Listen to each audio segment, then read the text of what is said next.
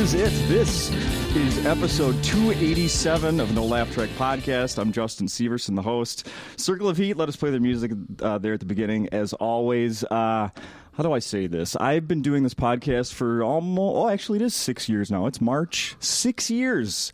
There have been certain guests that I've been a fan of for a long time, and I'm like, if there was a wish list of, if I could get these guys or this person on, it would be the greatest. The Sklar brothers are with me today. You fit into that list. Thank you so much. Justin, thank you, buddy. The first time I had Jimmy Pardo on, I was out of my mind, excited. He's amazing. He's amazing. There Did did he give you a ton of shit? Yeah. And a nickname? Did he call you Chuck? Or, What's up, Justy? What's up, Justy boy? Justy, give me these things over here. This guy. Over here. There's been several others, but this was a big thrill. As soon as I got the confirmation that you guys were going to do the podcast, I immediately, this is going to be just for the three of us, really. Oh, okay. I immediately texted our mutual friend Jim Weber in Chicago and said, Weber, Sklars are doing the show. He then texted us and said, you're doing my friend's podcast. And we said, I can't wait. And isn't this the beauty of having this club here in town, is that you get great people coming through. Randy and I we're recording this on the stage at Acme, which is, for us, it's the first place we ever headlined. Thanks to Nick Swartzen. In 99, Nick Swartzen said, I'm taking you guys with me. You guys should come with me, and I want to introduce you to Louis Lee, the club owner. This is back when Louis Lee was 14 years old. And he was Mexican. He was Mexican at the time. He was not Asian. He converted to Asianism. And he... No, so he... Is that an ism? It's some kind of an ism. It's an ideology.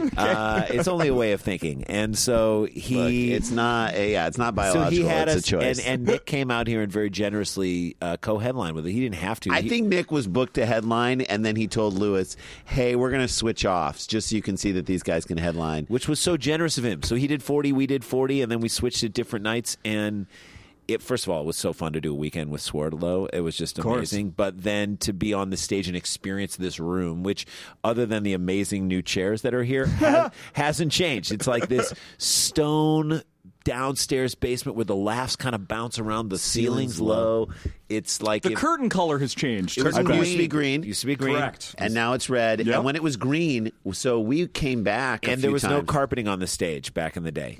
There was no carpeting on the stage. I think there was. I don't know if there was. Well, all I know is that Jim Weber, our mutual friend, used to manage bands here in Minneapolis. He managed a band called Detroit, which was a hilarious, awesome band here. Man Planet was another great one.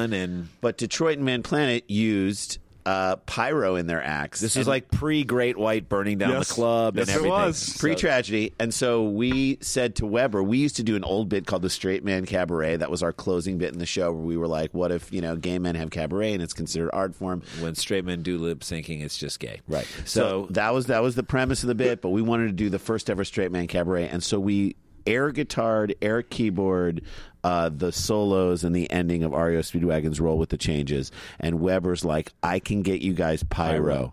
And so we did here inside of Acme. I didn't know this. Weber was hiding behind this curtain with a rigged up thing of pyro, and as soon as we hit that final air drum beat he released pyro like a blast in the front row, and I think it scared the shit out of the front three rows of people. I can guarantee it. And then the crowd, because it's Minneapolis and it's a rock and roll town, the crowd erupted in. It was so much fun. But the fact that we did that here is just beyond. And that Louis was like, yeah, you can do that. So we've had many great moments on this stage. I'm looking up right now, seeing what is flammable. Probably all of it. All of it. Yeah. The curtain certainly everything. We were flammable, and we were just like, yeah, that's back when we were in our early 30s. And what a great... That was not the last day of the green curtain. No, it survived our pyro, but it was... the pyro. I mean, it was so fun, and this was the club that we came to. This was really the only club we were headlining because as soon as we started coming here and we were thinking about going on the road more, we got Cheap Seats, a TV show we did on ESPN Classic, and that brought us to New York every month for a week, so we kind of didn't... We kind of didn't want to be away again another week, so we would just come back here every couple of years. This was it. Where did you meet Nick? Did you meet him in New York? Yeah. We met him in New York. He came there right around the time we met him at Aspen. We heard, there's this really funny kid from Minnesota. That's when people were just like, there's this kid, he's really funny. It was like he doesn't have a ton of material, but he was so funny. This is young Swartz. Nicholas. He might have been 20. Yeah, he was so young. And then we met him then I remember hanging with him at Catch a Rising Star in New York, and in that booth up there on the top, and he was so funny and so fun to hang out with, and we immediately were like, this dude's like our brother in comedy. Yeah. And we just became friends, and then he brought us here, thankfully, and showed us this beautiful place. I will say he's one person that has not done this podcast that is We'll get on him that to do list. it. Yeah, I know. We'll Well, get him to do it. Damn it. Mr. Big Shot. No, I know. right. Someday he will. I'm sure. will. He will. I'm sure. So last night I was here at the show. Fantastic. I'm thankful that I got a seat. It was sold out. Sold out on a Thursday night, and I think we're close. I mean, I know the early shows are sold out, but there's still a few tickets in the late show tonight. Maybe about 60, but that could change by the time we get there. We're hoping to sell that out, and then the late show tomorrow night has just a handful of tickets. Dude, that to us is amazing. We would love nothing more than this room when it's completely full is just magical. It's magical. awesome. Yes. And you're working with some good, really funny guys. I know you've worked with Nate before, Abshire. Yeah, whenever we come here, the last few times we've had him feature for us because we just love him, and His style fits ours really well. Yeah. he's not afraid to get edgy. Yeah, with the our crowd. MC too is fantastic. Yeah, Robert's really good. Robert's a great dude, and you know what I love is like we came backstage and we of course pitched Robert a couple of tags on his stuff, and he's like, I'm going to try it tomorrow night. I'm going to try it, and of course Nate too. Like we were writing stuff with Nate yesterday, and when we got in, some of that stuff about Minneapolis. Well, really, there's a bit that we've had that we have not been able to crack, and so we were just talking it out with him. It's this bit. It was born out of this thing when we were in Buffalo, New York, and we saw a really drunk dude on a street corner, And then we turned looking the corner, and he looked like he wanted to fight somebody. We turned the corner and saw on another corner another shirtless guy who was drunk looking to fight somebody. We're like, how do we get these guys together? like we don't want them to go home and then exert violence on an innocent person, a spouse or kids or something like that. We need to hook these two guys up. We need to invent Fight Tinder, which would just be so much fun. And so like that to us is a concept. Well, all right, we got to work this thing out. Fight Tinder. What's up with Fight Tinder? So we're like, look, how would these people contact each other? Like maybe, he's got a profile picture where he's in a fight in his profile picture, and that's upsetting to someone. Is like, look, he's still in the fight. You got to finish the fight that you're you're in before you start going out and looking for other fights. No This is one Fight night. Tinder. I'm sick of the one night beat ups. No more one night beat ups. I want someone to commit to a long-term feud with me. A long-term feud. I want to find someone who's a good match. I want all their dislikes to match with mine. Yes. Look, you dislike Jews. You dislike women voting. You dislike people taking away your guns. You dislike all vegans. your dislikes match we up. completely match up. Let's get into a fight here. Let's do this. Let's commit. Long-term battle. I mean, I hope that someday, God willing, we'll both get into a fight with our kids. Be able to fight our kids. Be able to fight our kids the kids together. we make together. Yes. If you're looking for a fight, swipe right. That's it. Fight Tinder. All right, so there's something in that bit, but we were backstage kicking all these little thoughts around with Abshire, and that's one of the other ways that that a club is good and that a comedy scene in a city is good. When you want to write with your features for your stuff, you want Instead of ignore them. Yes. You want to write their stuff. You want to work on their stuff because you like what they're doing and you want to pitch them tags, and then you want them to help you on yours. And then, we talk about this all the time. If you're on stage and you're battling the crowd on any level, or you're struggling just to keep them focused on it, then you don't have the bandwidth to write new stuff on the fly. You're just in sort of crisis mode. Okay, what's the next bit, and where can I move something earlier that might be able to get them back? And you're just thinking of the room as opposed crisis. to You're doing damage control. But if you're really doing well and the crowd's laughing, it affords you like extra seconds to even think of extra tags you write on stage. And so this is a club where you can write on stage. Yeah, where you come out of the weekend, we're like, maybe we added a couple minutes to our stuff just by being in this room. Nice. How many you recorded an album here? At least we did. one? Our first album was recorded here in 2001 or 2. Yeah, it was released in 2003. Called Pop in the Hood. Pop in the Hood. One of my favorites. I mean, so early. It was basically all of our material that we developed in the 90s and then finally put it down on an album. Our second album we recorded at the UCB Theater on Franklin in L.A. With the Special Thing Records, and we That was all in one night, just 2 shows, and it was the night that my second daughter was born because we thought she was going to be born 3 weeks later. That's why we scheduled it just on the timing of it all. Went to the doctor earlier that day, and he's like, "Your wife's got to go to the hospital now. We got to get this baby out." So it turned out she didn't come until the next morning, but I was doing the show on stage, completely distracted about that. But it's okay. That was a really fun album that we did. Our third one we did was Hendersons and Daughters, which we recorded in Denver at the Comedy Works downtown, which I think is comparable to this club. I've heard that, yeah. It's just amazing. Henderson! And then the fourth album we did was in Madison, Wisconsin at the Majestic Theater with our that we did for our special. Yeah. What are we talking about? Yeah, and then we have a new special coming out. We have it's crazy because we kind of have 2 albums. 2 albums coming out this year. Yeah, describe. So we have how is that happening? I don't know. It's crazy. We had a special we shot last February. Was supposed to go on CISO and premiere in September, but then CISO folded. That's yes, it did. That's just the good luck of the Sklar brothers. Everything we touch folds. I gave them money. I did my part. I did too. So I did we. supported it. We I thought it was so exciting that they were supporting cool comedy. So, I mean, I love Stanhope's special. I love Posehn special. I love Fahim Anwar special. Sashir Zameda special. All those people had great specials there. We were really excited to be in the slate, and then they folded. So then they were looking for a new place to send the special. We don't know exactly where it's going to end up. Right now, it looks like, at the very least, it would be on Stars. available on Stars app and starslike.com, and they're online and on demand. So you can watch it on Stars in May. That's the very least, and so that's the special from last year. And there would be an album that would accompany that. Oh, and okay. Then, good. And then we also just did this audio documentary that's coming out on April 5th. For comedy lovers, this is like, I think it's one of the best things we've ever done, and I think it's the thing that's closest to our hearts. For a year, we did this for Audible. We went to 10 different cities, and we did an audio documentary. Whenever we go to a new city to do stand-up or a city to do stand-up, we give ourselves a challenge. When the plane lands on Thursday, we're like, can we write 10 minutes of material about this city, up to 10. Love that. What are they going through? What are they dealing with right now? What's it like to be in that city right now? What's the restaurant you have to go to? What's the weird thing that they all are known for but are embarrassed about? What is the personality of the people? What is the general attitude about the town nearby? Like all that stuff. Talk to people, develop material about it, and then put it in the top of our act. And it's just a fun challenge that we've kind of given ourselves for years, and we thought that would be really interesting. You know, the challenge is plane lands Thursday. Can you come up with 10 by Saturday? And the audio, doc, the recorder goes on the second you land. And so it traces 3 really documentaries in one. What's it like to be comedians at our level, to come into town and headline with all the stuff that's in our lives, our families back at home and all that stuff?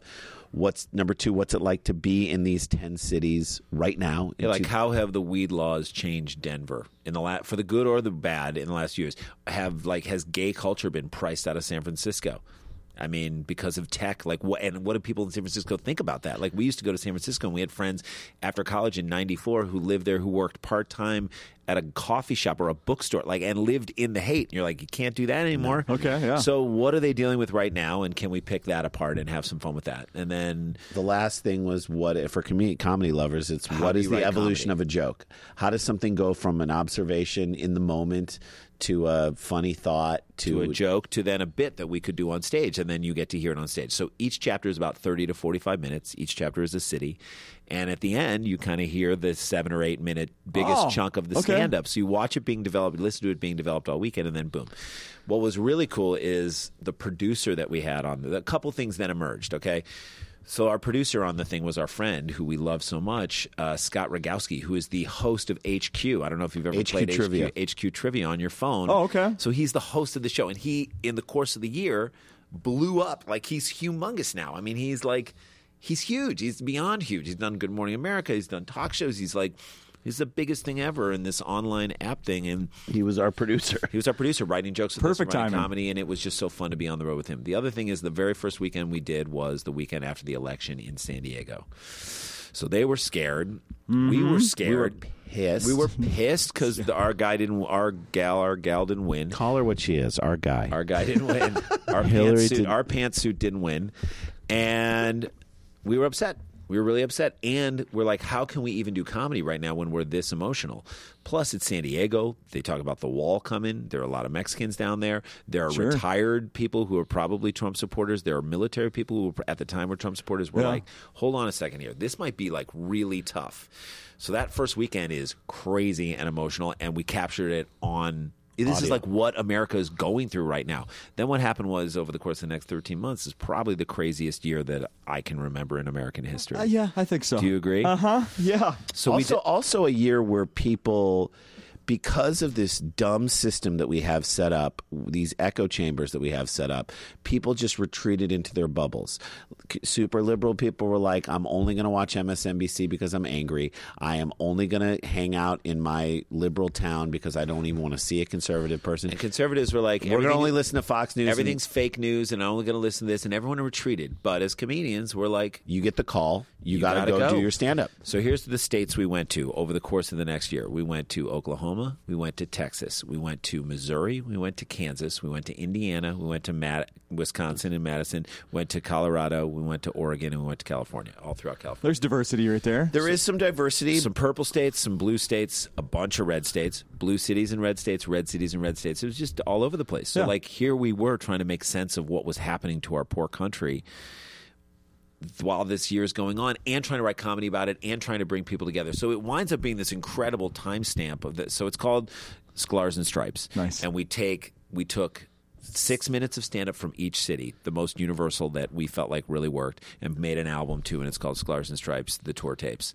So on April 5th, it's available now for pre-order on Audible. You can get it right now if you go to Audible. If you're a comedy fan, I'm going to say if you're listening to this podcast, you are a comedy fan. Yes. If you are a comedy fan, this will speak directly to you. If you've ever wanted to know what is it like to go on the road with comedians and do a weekend with them, if you ever are like, I want to know what it's like, I want to hear a joke develop from nothing into a joke or a bit. You get to see it happen over and over again.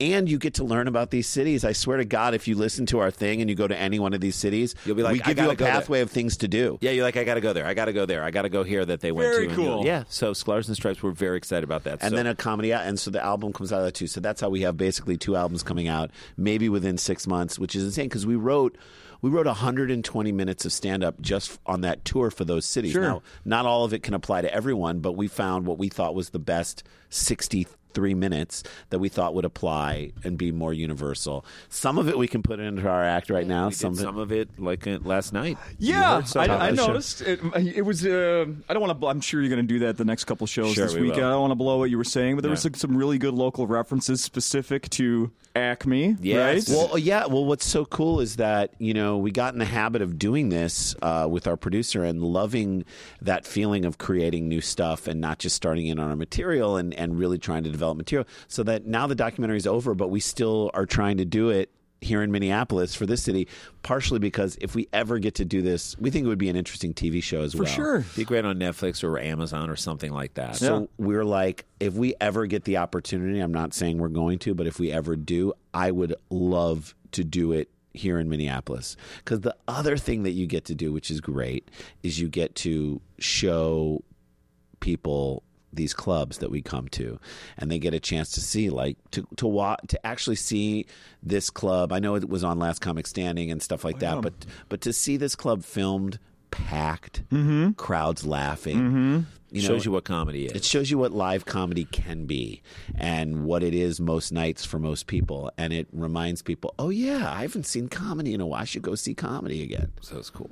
I don't remember which one of you. I saw an Instagram picture from in the green room. Yeah, Jay in the green room. Black and white. I took a black Holy and white. shit, that looked like it should be in a cool? museum. I know. So I stood up on the how chair. How the hell does it He look stood up so on a cool chair, I back know. there? God bless That's our Instagram That's our account. Instagram filter. But God bless that. I stood up on the chair. Jay was just running through our set as we were trying to figure out what it was. And I was like, okay, this is a great moment.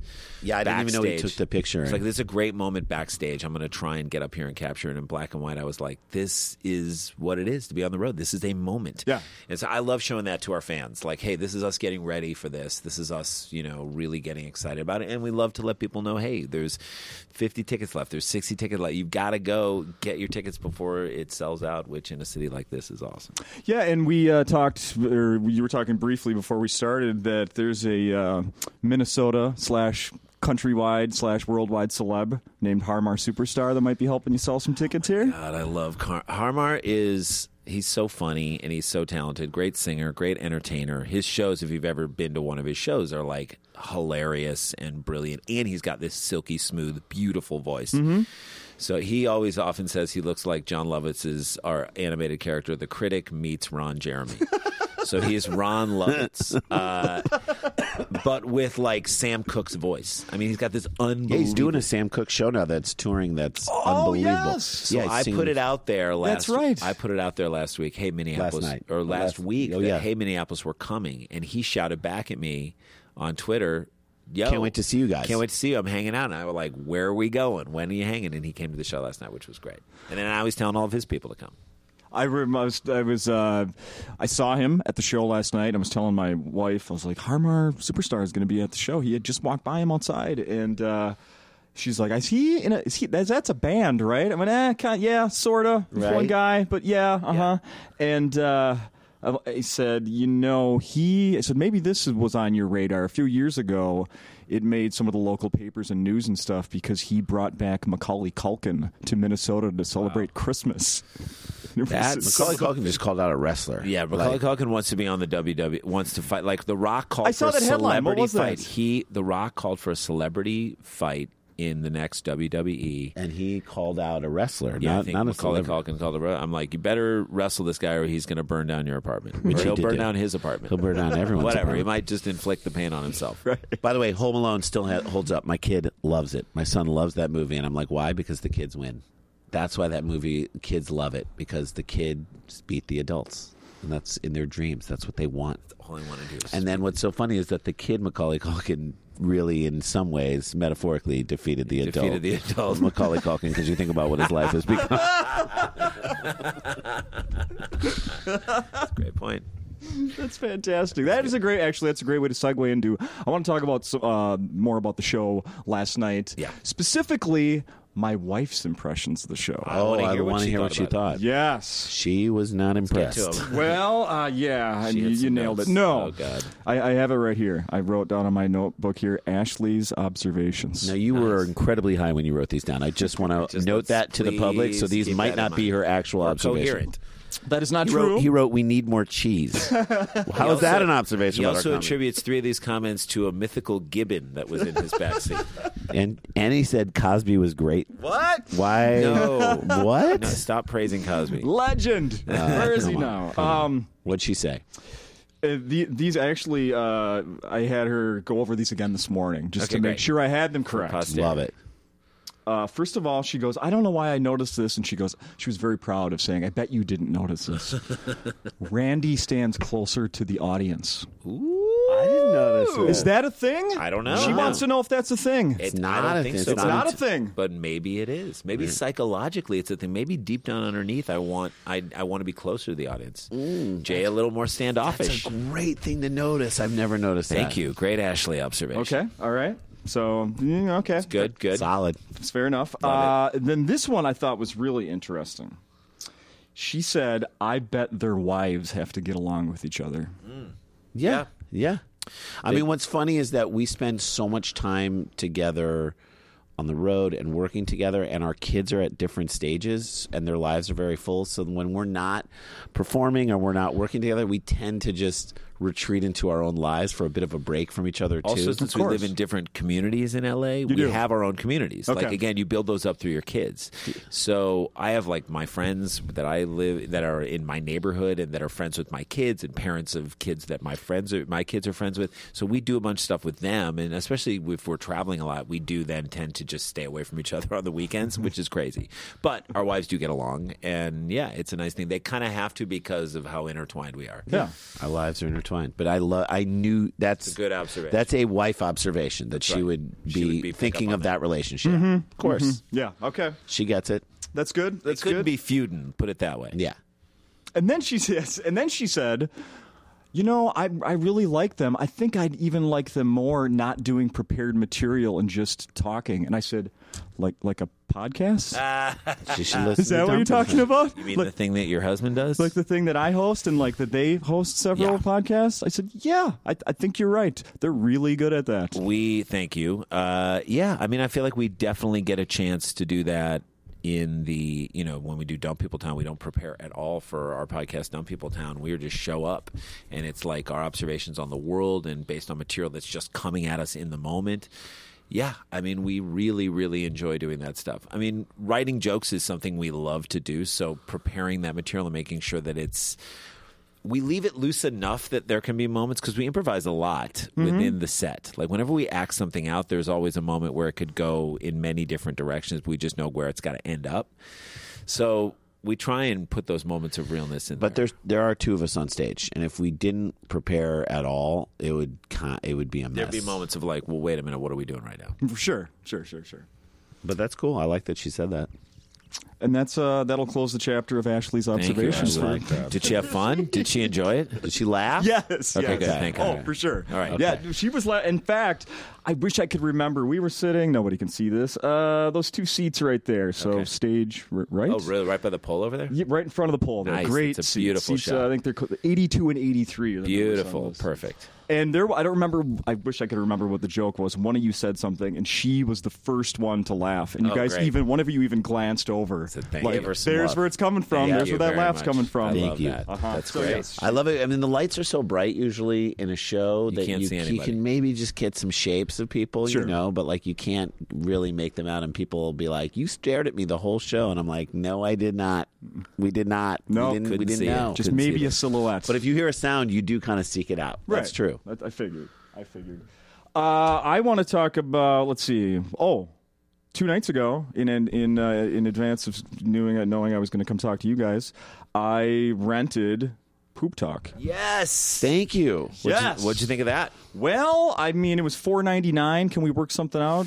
Yeah, I guess What do we owe you? $5? We owe you $5. Sorry. We'll give it back to you. We can get that. We'll get your money back. We'll work on It that. was really good, and I'm trying really hard to share it with everybody that I know would you. appreciate it. And So that was a documentary that we did about poop. It was a documentary about poop, and our friend, filmmaker Aaron Feldman, guy we knew from really growing up. I mean, we knew him from camp. 14 years old. He's a filmmaker and really talented. He said 2 years ago we went to lunch with him, and we were just shooting the shit with him and just trying to like say, well, what's going on, and he said, all right, I have a project, and he pulled out like a deck, basically a packet of information. He said, I want to do a documentary about the history of pooping, and I want you guys to help me make it. And we were like, no, thanks. did you go, who's turned this down already? Yeah, I just were like, I don't think we can do this. I don't think we're the ones to do this. And we said, no thanks. He said, okay. Very listen, wisely, he said this. just think about it over the weekend. This is on a Friday. He said, think about it over the weekend. Talk amongst yourselves and come back on Monday and tell me, is there any version of what I just showed you? Is there any version that you guys would do? And if so, And tell what me would what it it be? is. Yeah. What would it be? And I'll see if it's something that I want to do too. And let's talk on Monday. So we did over the weekend. We're like, man, what if this? What if it's terrible and we make pun intended, a shitty movie, a shitty movie about shit? That would be Bad. terrible. You don't want to make anything that's bad. And we're like, what if we can't do this and we do it wrong? 2, what if it's actually big? What if it's the thing that we're known for? Then we'll be the shit guys. I don't know if we want. I don't know. That doesn't really jive up with the other stuff that we do, Right. unless we make a really specific movie. And we said, okay, What's the only version of this we would make? If we can get our funny friends, people we respect comedically, to come in and talk open and honestly about it. We know they'll be funny about why is this something we all do, but no one wants to talk about. And from a comedian's perspective, we can start to talk to comedians like, what is it that allows comedians in some ways to talk about it and regular people not to? And or as a comedian, do you shy away from it because it's too easy? Like, Yeah. what were the things we were nervous about? well, yeah, like go through our own maybe experience with this guy bringing this topic to us and how we felt about it. So we started to like say, if we could get some people together to do this, how would you be interested in making that kind of movie? Because we don't want to make a basic, easy, obvious movie about like with a bunch of crap shit jokes in it. Sure. And he was like, yes, that's what I want to do. Let's make that movie. So we started contacting people like Nikki Glazer and Eric Stone Street and Aisha Tyler and Nick Swardson and well, really, we first started with Jordan Rubin, who told the story about how Nick Swardson, he may have cleaned up Nick Swardson's poop in his kitchen, and then we were like, okay, we got to talk to Nick and get his half of the story, and Nick was like, it's 100% true. And what Nick offered up was just, I mean, he was so funny. We went to his house, and he gave his half of the story. We had Jordan's half of the story. We knew that was going to play really well. Steve Agee, Brendan Small. Steve Agee's so great. fucking Steve good Agee's in it. discomfort. He's so good. He's so good. His discomfort makes me laugh so yes. hard every time. The second I see him and he's like, oh, it feels so good. Jonah Ray is so euphoric about, he says in the movie, it's called number 2 because it's the second best thing you can do with your body. And I'm like, that is brilliant. So Pete Holmes was amazing and really spoke about the philosophy. He was like basically the philosopher of the whole thing, and he spoke very spiritually about the whole enterprise. Kumail, this was before The Big Sick. He did Crazy, it with right? us, and so like really cool that he was a part of this movie too. So there was a moment where he was at the Oscars, and I was like, is this for Poop Talk or The Big Sick? I can't remember. Please mention it. Please mention. Well, look, 86 on Rotten Tomatoes. That's all I'm going to say. 86. Damn right. That's pretty good. But Rob Corddry was in it, and he was great. Paul Scheer is Lauren in it. Weedman, Jamie Lee. I mean, the list goes on. It's an eclectic mix. It's not. Well, it's Dr. Drew and Adam Carolla. Mm-hmm. You can get them both on talking about it, and they both spoke very intelligently, but in different ways. Like, there are so many people that we wish, like, we had no budget for this film, and we only had a couple days to shoot. Like, we went and just did Tom Segura and Christina Pazitsky's podcast. And Your Mom's House. And they talk about pooping all the time. Yes, and we they were do. like, oh my God. How do we not have have you you- guys on this movie? And so that would have been interview great. them together would have been hilarious. Like, there's just, we missed on a lot of people just because we just didn't have the resources and the time. But I think we got an interesting collection. What it was a cross-section. 70-minute, really fun documentary that really pushes the boundaries of like, how do we deal with a difficult subject to talk about? I want to get your assessment of it. Do you think that was our goal? Did we get that? Absolutely. I want to tell you that I had when I was pitching the idea of watching it to my wife the other night, and I gave her the title, the look on her face was, No, thanks. And then I went, it's only about 70 minutes long. She was like, I'm in. Okay, Yeah. that makes it Okay, better. now he's- Yeah. Did she laugh? Yes. Great. Oh, hard. I mean, Brad Williams' story. I posted about it on Twitter and went to Facebook or whatever, and I was saying about how the Swardson's story, I was hurting. I was laughing so hard. insane. Then she posted on my Facebook, Brad Williams was her favorite. And Kira Sultanovich, her story about leaving emigrating from Russia. Oh, my God, yes. I was like, if Meryl Streep played her mom in the scene of that moment from her life, that would be the scene that would be playing at the Oscars. That'd be the one. And they take it right up to the point where she squats down. Okay, so we're not going to give any more. We're just going to tell you got to listen to this. But it's like an Oscar-worthy life moment. That if you Streeped it, if you threw Streep in there, it's an Oscar moment. I mean, and Brad Williams wasn't even someone we asked to be a part of it. We were just filming at the Improv, who graciously let us film there for very little money because it's all we could afford. And he was there at the Improv, like I think doing a podcast or meeting someone there or something like that. And he came over. He said, "What are you doing?" And we said, "We're making a movie about poop. Do you have a story?" And he's like, "I have the story." And we were like, "Can you hang out for 10 minutes and then tell the story?" He said, "Of course." And he proceeds to tell what I consider to be, and like your wife, the centerpiece story of the movie. So and he good. wasn't even going to be in it. And like, those are the moments where we say we're so grateful to be in this community of comedians. Yeah. I don't think in anyone else's hands this movie could have been what this movie became, which is an honest and thoughtful exploration that is very funny about a subject that most people don't want to talk about. But it always gets people talking and sharing their horrific stories. It makes people feel better. It's changed my attitudes towards how I do it, and if I'm comfortable doing it in public places. Yeah. It's completely changed my attitude towards it. Crazy. We get into why we don't have bidets in America. Like, How did the bidet lobby get got crushed by? it's like the electric car in the 80s. Yeah, Who someone killed the bidet? Who killed the bidet? Who killed the bidet? There's your next doc. Who killed the bidet? But it really was like it was a fascinating thing, and I think it is the kind of thing. Again, I mean, we're tending to make things right now that comedy fans will really enjoy. I think it's the kind of thing, much like The Aristocrats, because it has a little bit of that feel to it. I think it's the kind of thing that will grow by word of mouth. Like you saw it and you liked it and you want to share it with people in your life who you think would also like Yes, it. And then they will do the same, I think. Because it's, I mean, when's the last time you watched a 70-minute movie and laughed like 10 to 15 times hard? No, a funny documentary is just not. I mean, let's be honest. That's not a normal thing. Not a normal thing. Not at all. They're more focused on the information and getting a story out that people don't know. Or something so depressingly horrible that you're like, I have to watch this because it's my duty as a citizen of the world, but oh my God, I want to slit my wrists. Yeah, I don't remember laughing. What was the one about the killer whales? I never laughed. Not once. Blackfish. Yeah, fuck, never didn't laugh once. Although it did have a couple of hilarious. It was pretty. There are a couple. Did I miss them? No. Did you see that BuzzFeed just had an article, it was this week, about, this ties along with the poop talk, about people that are using not disposable wipes, but reusable, like cloth. Oh, wow. Keeping that in their bathroom, where they don't use it for number 2 necessarily, just to dab off number 1, collect them, wash them. Oh, it's like an adult diaper. Yeah. This is like... Yeah, the reusable diapers, like when those parents come at you and you're like, look, we're all natural and we use reusable diapers. I'm like, who are you people? That's disgusting. I can't even, like, some things are meant to be tossed and thrown away. But I do give them credit. I think if you're not doing poop, I think you can do someone told us at a screening of the movie about, it's very big in London, is like a poop knife. Which is, if your pipes aren't good in your thing, that if you particularly have a large, but you cut it up into small, and you put it behind your toilet like a plunger. And I was like, what do you hang it on? What do you put that in?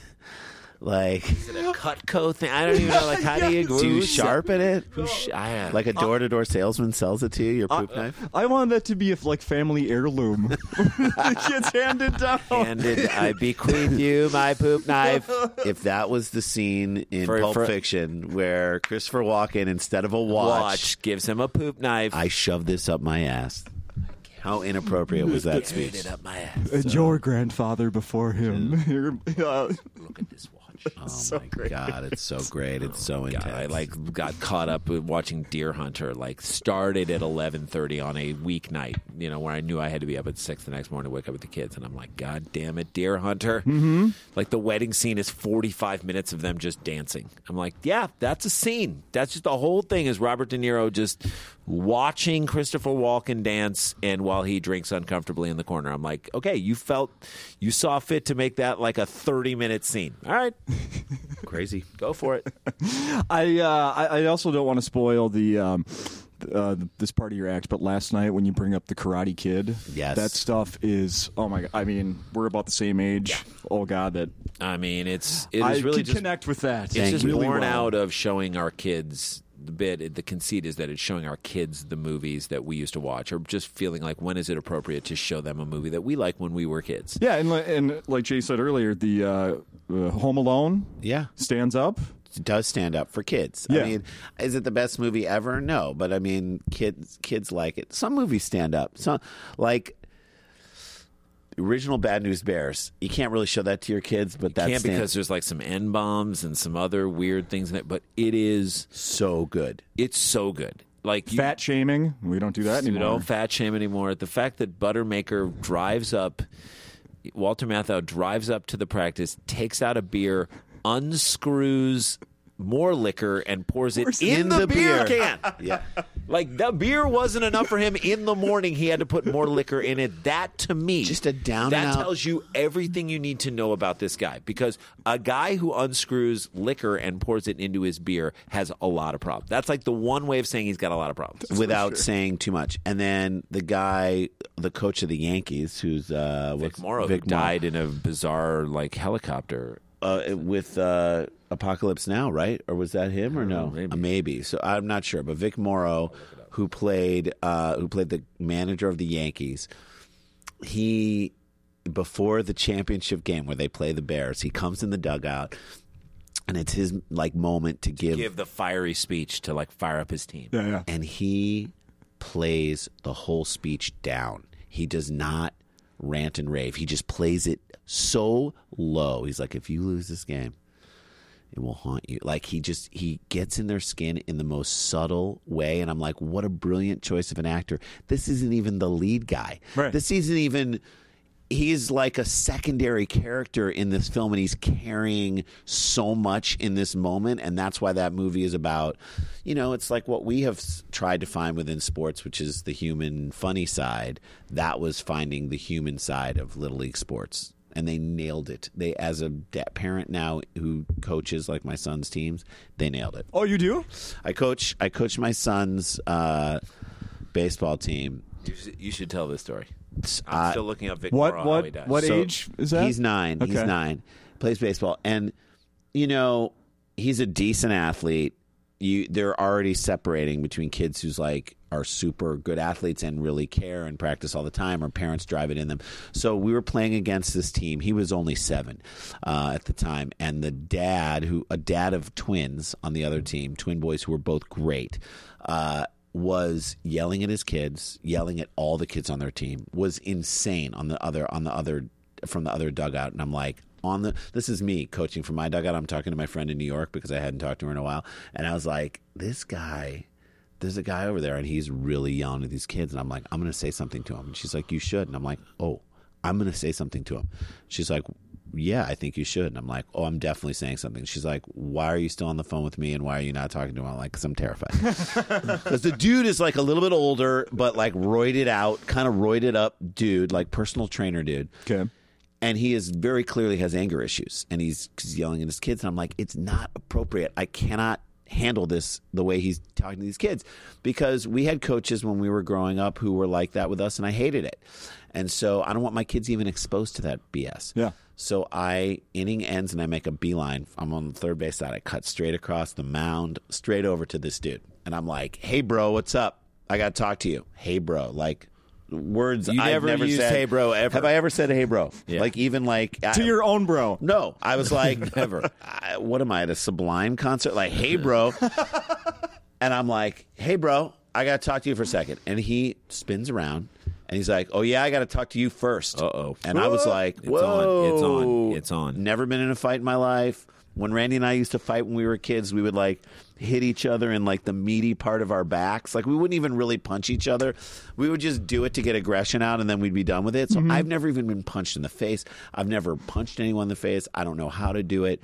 I'm like, I came over here to like make a point. Yeah. And I cannot get my ass kicked in front of my kid. No. Like, or in front of anyone, let alone my own 9-year-old son, who's now it's like a bit of a thing.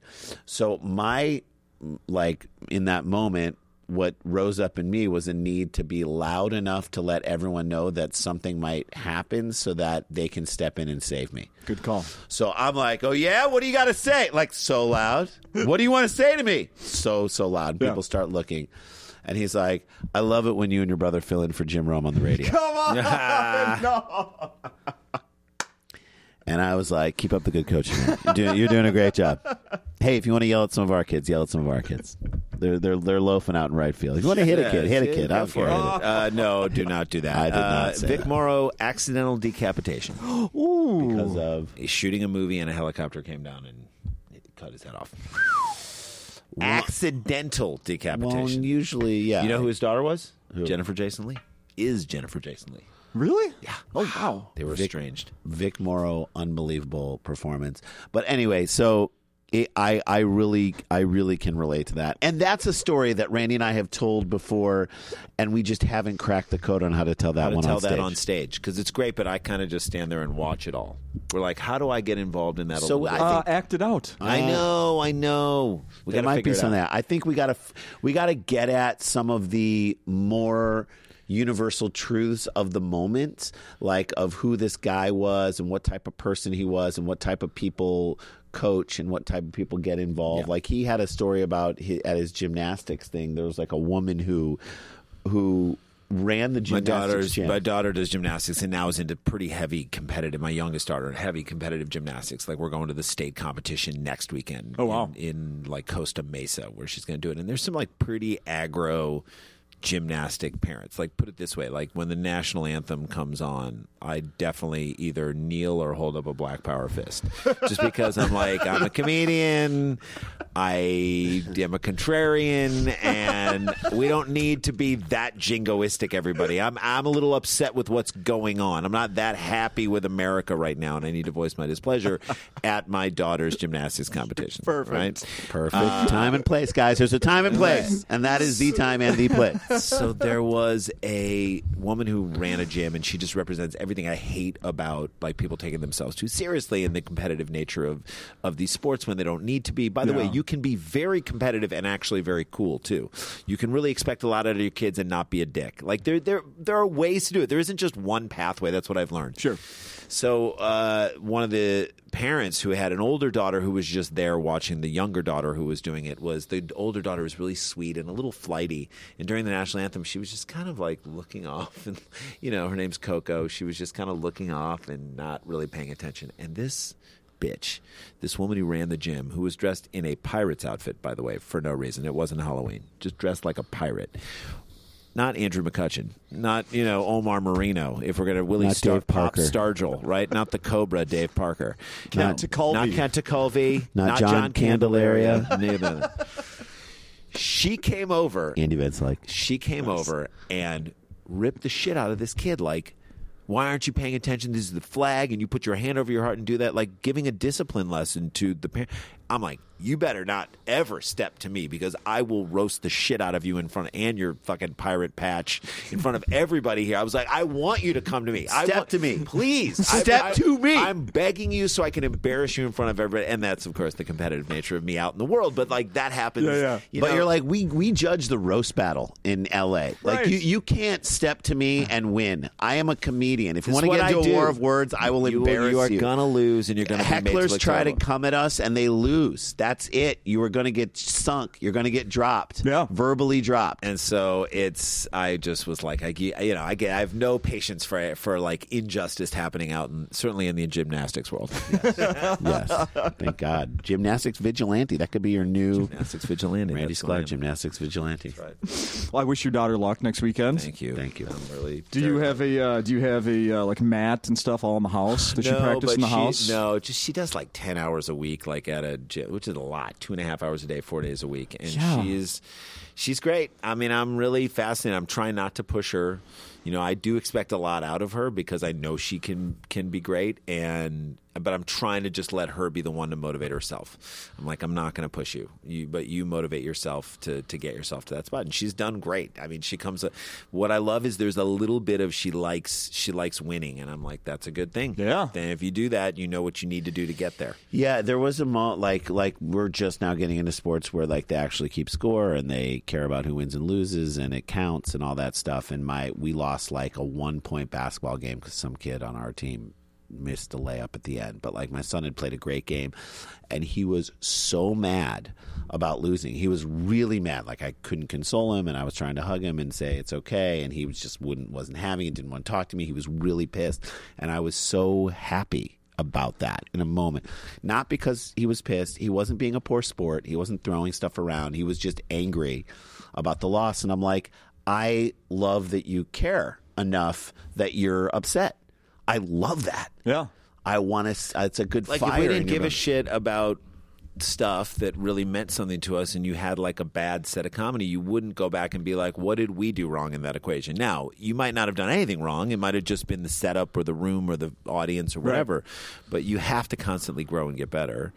You have to keep evolving, or else you're just going to stay and do the exact same act. And I'm sure you've seen many of those comedians over time who just are doing the same thing they've done the last 15 years. For sure. And it's very disappointing. Yeah, it's a bummer. Very disappointing. When you said that you're coaching 9-year-olds, yesterday I was working with someone that went to the same high school as me, a little bit younger, and was like, oh, yeah, I played baseball there. You played baseball too, didn't you? What position did you play? And I went, because immediately brought back I was on the team. I sucked. I barely played. I don't know how to answer this. Yeah, I was everything. I was every player. I was don't a know. utility guy. I filled in a lot. I got the team cheer going. I dragged the mound a little bit. I was number one in passion. Yeah, you were there number one. Still number one in passion. Still number one in passion. Like, why do we have to go there? I was on the team. You were all right? on the team. I Yes. was on the team. You did it. And you refused to stand for the national anthem. 25 years before Can't everybody believe else. you were so ahead of your time. You were fighting the right fight. You were on the right side of history. Thank you. Let me, let's do a little bit more. I have a couple more questions for Sure, great. you. As you know, you guys have done, like you mentioned, the Jim filling in for Rome, being a guest on his show, hosting his show, all the podcasts and TV stuff you guys have done. Dream come true guests that you've had. I saw a thing like you had Roddy Piper on once before Right he before he passed died. away. Yeah.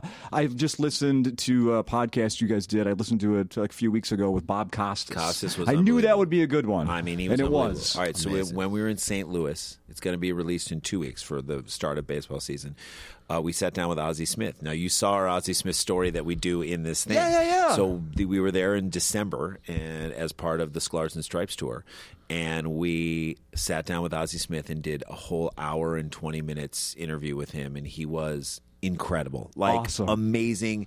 Went so deep in the world of baseball. Like, he was so old school. He was just wonderful to talk to. So that interview was like a dream come true. John Hamm, friend from St. Louis, always amazing on every single podcast. Will Ferrell and Adam McKay. They were on incredible. Scarborough Country. Keegan Michael Key was just fantastic Yeah. on Dumb People Town. You did a show with Richard Simmons once? I mean, That interview was insane. That was one of the last big interviews he did before he quote unquote disappeared. Yeah. He still exists, but like he kind of dropped off the face of the earth. There Yeah. was that whole podcast missing Richard Simmons, where like our interview with him was like the last big interview that he did. Evidence of He his was- existence. Yes. He was Crazy.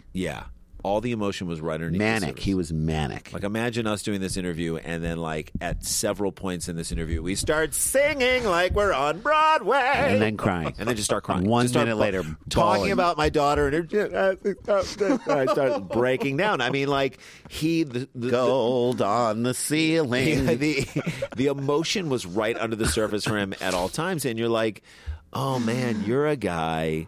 And I understood on some level, and I just wish he would have said this. I just wish he would have said this out to the world. My life is hard. What the life that I carved out for myself, being this very public person who cares about everybody, and he deeply cares. Exhausting. There's a moment where he needs to say, I need to take care of myself. If he were to just say that to the world, guys, I'm taking a break. I need to take care of myself. What I realize is I've been taking care of everybody, and I haven't emotionally taken care of myself. I think every person would have said, let me help. Fine. That's right. And Yeah. those who didn't don't deserve him anyway. That's right. And That's a good point. Well, those who are like, where are you going? Why are you leaving me? Are being selfish. And then he puts it on them to support him just a little bit after he's supported them for so long. I wish he would have said that, because not saying anything leaves open the speculation, like, is he being controlled by his maid? It just was so bizarre. We loved him. I can't tell you why. This is what I loved about him, and it's hard to describe because, you know, as we're trying to create TV shows and projects that last, this Audible project is probably the best thing we've ever done. It's coming out in like we said, a month. It's coming out on April 5th. It's probably the best thing we've ever done. We're so proud of it. Now, will this be the thing that gets us to the mass audiences and really reach the most people? Probably not, but it's something that we're really proud of. Richard Simmons back in the day, and he was a very keen person in terms of, he was smart about the way very savvy about how he positioned himself. He was like a waiter, a maitre d' at like an Italian restaurant. Where, at Amalfi, or where was it called? Or Amici or something. He was like at a kind of a restaurant where a lot of Hollywood types would come in. And so he had big personality there. Personality, and I'm sure people loved him. Sure. And he just kind of people gravitated towards him. And he was really into trying to keep fit. And so he opened at the time in California when it was a big deal in the 70s, an tiny hole-in-the-wall exercise place in Beverly Hills. He's like, people in Beverly Hills have time. They have the money. women have money. They want to come in and do it. And I know that they will start taking my classes, almost like he was the best Soul Cycle teacher ever that everyone raves about and whatnot. But he had this little aerobics thing that he started doing, and people started to flip out over it. It was like their thing. They're like, I can't miss a class with Richard. He's so funny. Yeah. He's so fun. All these people are like telling their friends, like, So suddenly this thing and it wasn't like he was doing that so that he could become famous. He literally just wanted to get people fit and make enough money, and he bought this place and he just wanted to have it keep going. Eventually somebody from General Hospital came because he heard about it. Like or a she heard about producer it. or Producer had heard about it and said, I gotta check this thing out. I heard this guy's great. Sees him and thinks, oh my God, this guy's got this huge personality. What if we did a storyline on General Hospital where Richard Simmons was on the show? This guy who's this crazy big personality, and we'll have him try and help one of our cast members lose weight. Have that be a storyline in this thing. And they got him on the show. That happened? Yes. Yeah, that's how it happened. And then I never knew people that. loved him in the same way. Like, you know, you see this happen with comedians all the time. Like, why are certain comedians rising to the top? Well, they had this opportunity and they did great in that opportunity. And then that gave them this opportunity and then they crushed it there. And then that gave them these opportunities. Same with Richard Simmons. And he did well and got tons of fan mail. And when he was on our podcast. He's talking about he literally in his fan brain, mail from 35 years earlier. 40 years. 40 years earlier. You could see him start to cry where he was visualizing these letters Wow. from fans, from women. Yeah, and it was 35. People saying, you saved my life, or... And he starts talking about it, and it literally, it's as if he's holding the letter and reading it for the first time. He starts crying. Wild. But the thing about it is he just did one thing really well, and he was the best at it. And he put all his faith in just doing that. And he didn't say, I'm going to do this so that I can get General Hospital. That wasn't his thinking. His thinking was, let me be the best at this that ever. And then he was. And then out of his greatness in that people could see it, they just wanted to put him in things. And then from there, it just ballooned into other stuff, and he became a star. Looking back now, are you surprised that he did so many appearances on Letterman and Stern and everything? I am surprised about the Letterman thing because... He was really hurt by Dave. He Yeah. at least he explained that. I also think there is a little bit of thing in Richard. What we gathered is that he likes to be the victim. He likes to be the victim. He likes to be victimized because he can play both sides of it, which is, poor me, I'm a victim, you're being a bully and you're being mean to me. And then he can also be funny in that position. Like, oh, David. Yeah. David. Uh-huh. Stop it, David. Yeah. You know, he can play that character, that sort of like shaming schoolmarm kind of a guy. And then also he's the damsel in distress. He gets to play both of those things. And so there's they're familiar tropes to him, and so he winds up doing them both. Anyway, the biggest bummer I think about him that I think is he made his bread and butter, his audience were like these Midwestern housewives. Christian housewives Who just wanted to love him as this asexual. This thing, just this entity that had no personal life. And I think if they were saw him with another man, because he's gay, I'm pretty sure he's gay. I think he's He might be gay. maybe. If they saw him with another man, or imagined him having sex with another man, or see him kiss another man, or something, it would be like, you know, Not my Richard. right? Or it's like when your therapist starts talking about themselves and their own life. You're like, whoa, you're supposed to be a blank slate here. I'm talking about my problems. How can you be dealing with I don't my want to stuff? have you in my head and thinking about what you're doing. Right. That's what I think and I think that's actually probably why he went away, is that he couldn't handle not living his life the way he should be living his life. It's a bummer. The public persona was a bit of a prison for him. Anyway, crazy. And he was obsessed with it, and he loved it. So that was a great episode of our podcast. Those things it reminded us how lucky we are that we get to do a podcast and that people actually listen to it. I mean, podcasts are interviews that go so deep. They're so different than any. I mean, we've done 7 pieces of press today, or 6 pieces of press today for this weekend of shows, and we didn't talk about any of this stuff in any of those. This is the deepest we've gotten on this podcast. Good. Yeah. That makes me happy to hear. Thank you. That makes me very happy to hear. One more thing I want to ask you guys, Sure. because we haven't really. How do I ask this? I know that you on Grey's Anatomy years ago you played conjoined twins, and I think I don't think I ever saw, but I read you were twins on a cartoon, The Oblongs. the Conjoined Oblongs, twins right? there, yeah. Conjoined twins on there. Yep. Now, what I want to ask you is have there been such ridiculous twin ideas thrown to you guys that you've been like, absolutely no fucking way? Sometimes there'll be sometimes there'll be commercial stuff will come up and they're like, okay, you guys are twins at a furniture store and here's the copy, and we're like, if we see that there is no way we can make this our own thing and it was just played on some stupid twinny thing, we're like, listen, I hate to turn down even the opportunity to make money, but no, we can't do it. We have to be true to our brand, which is, yes, we're twins, but we don't want that to be everything, and yet it can be this quiet undercurrent that guides where we are, but let it not be front and center everything that we do. Yeah, so there have been a few things that I'd say a decent amount of things that we said we wouldn't Decent do. amounts? Okay. Yeah, I mean, look, we're in the business of we're begging to work all the time. We want to work. That's what you want to do more than anything for a million reasons. So you can make your insurance, so you can keep working, so you get better just through experience. But if we feel like it's lessons, if it's not funny, and if we feel like it's lessons all this hard work we've put in to try and be unique and not hacky and not the version of ourselves that is super expected that anyone could do, then we're not going to do it.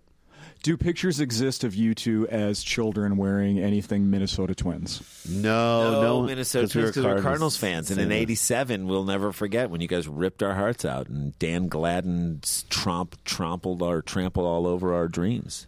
Paul Molitor, was he on that team? Kent Herbeck's House He was of not Pies. on that team. He was still a Brewer then. Oh, that's right. And so we beat Paul Molitor as a Brewer. We beat him as a Brewer in '82, but we lost to Herbeck and Morris and Kirby Puckett, and who else? I mean, Dan Gladden. I just remember him crushing our spirit. Here's a weird thing. I work over at, I'm a beer vendor all around town. Twins games, Vikings, Minnesota Wild. You guys are tomorrow I'll be working at the Minnesota FC. United game. By the way, home opener? Minnesota sports is having a tremendous renaissance right now.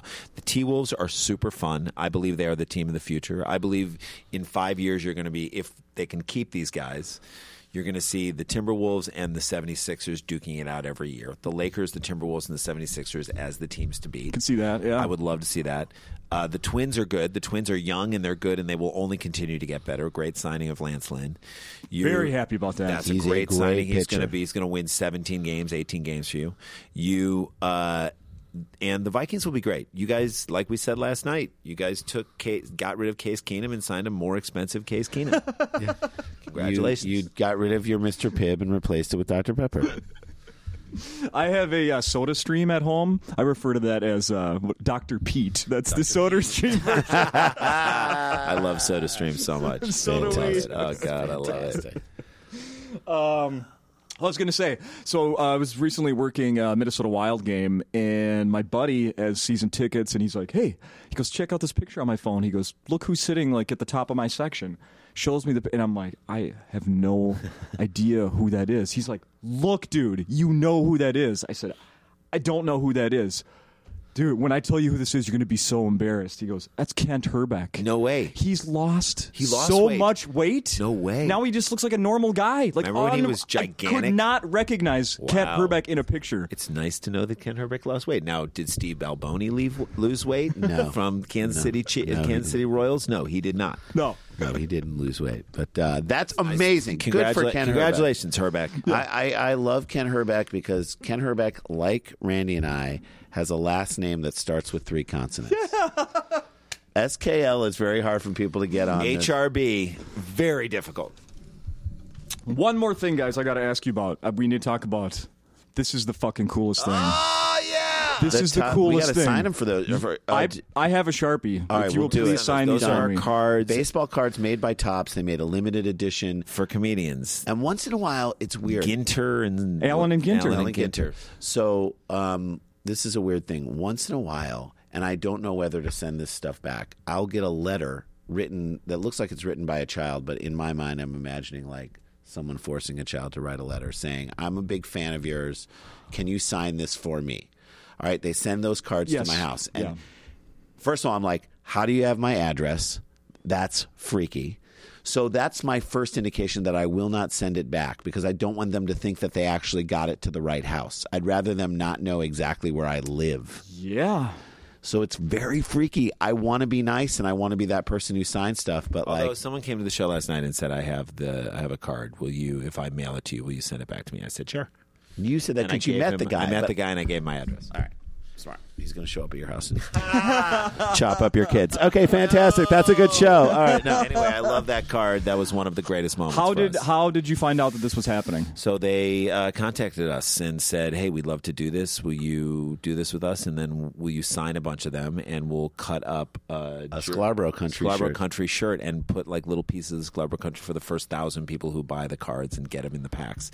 And Yeah, so the he- relic cards. So he came and No, they sent a guy. they Like sent this a guy, Russian like guy. a Russian guy who had a briefcase that I think he was handcuffed to, and He had to verify our signatures, and we had to sign 1,000 cards each. in one sitting. It was wonderful. so hard, but so wonderful, awesome. wonderful. I feel bad for 970 to 1,000. By that point, I I'm was just just like, scribbling it out. I don't have the autograph version, but I've seen them on eBay. And it looks like the pen was kind of it was drying out. It was running Might have been drying out a little. We'll sign these I for just you am right impressed after today this. that anything of ours is on eBay. That's And then the other thing is, like you just said, it was a Scarborough Country T-shirt Shirt that that is was cut in up. those cards. Cut up in those packs, yeah. Is it a shirt that one of you wore? I think it was. yeah. Yeah. Because I took thought that was part of it. Yes, I took a yes. personal He shirt took a shirt that he had And I that, cut it up. and we chopped it.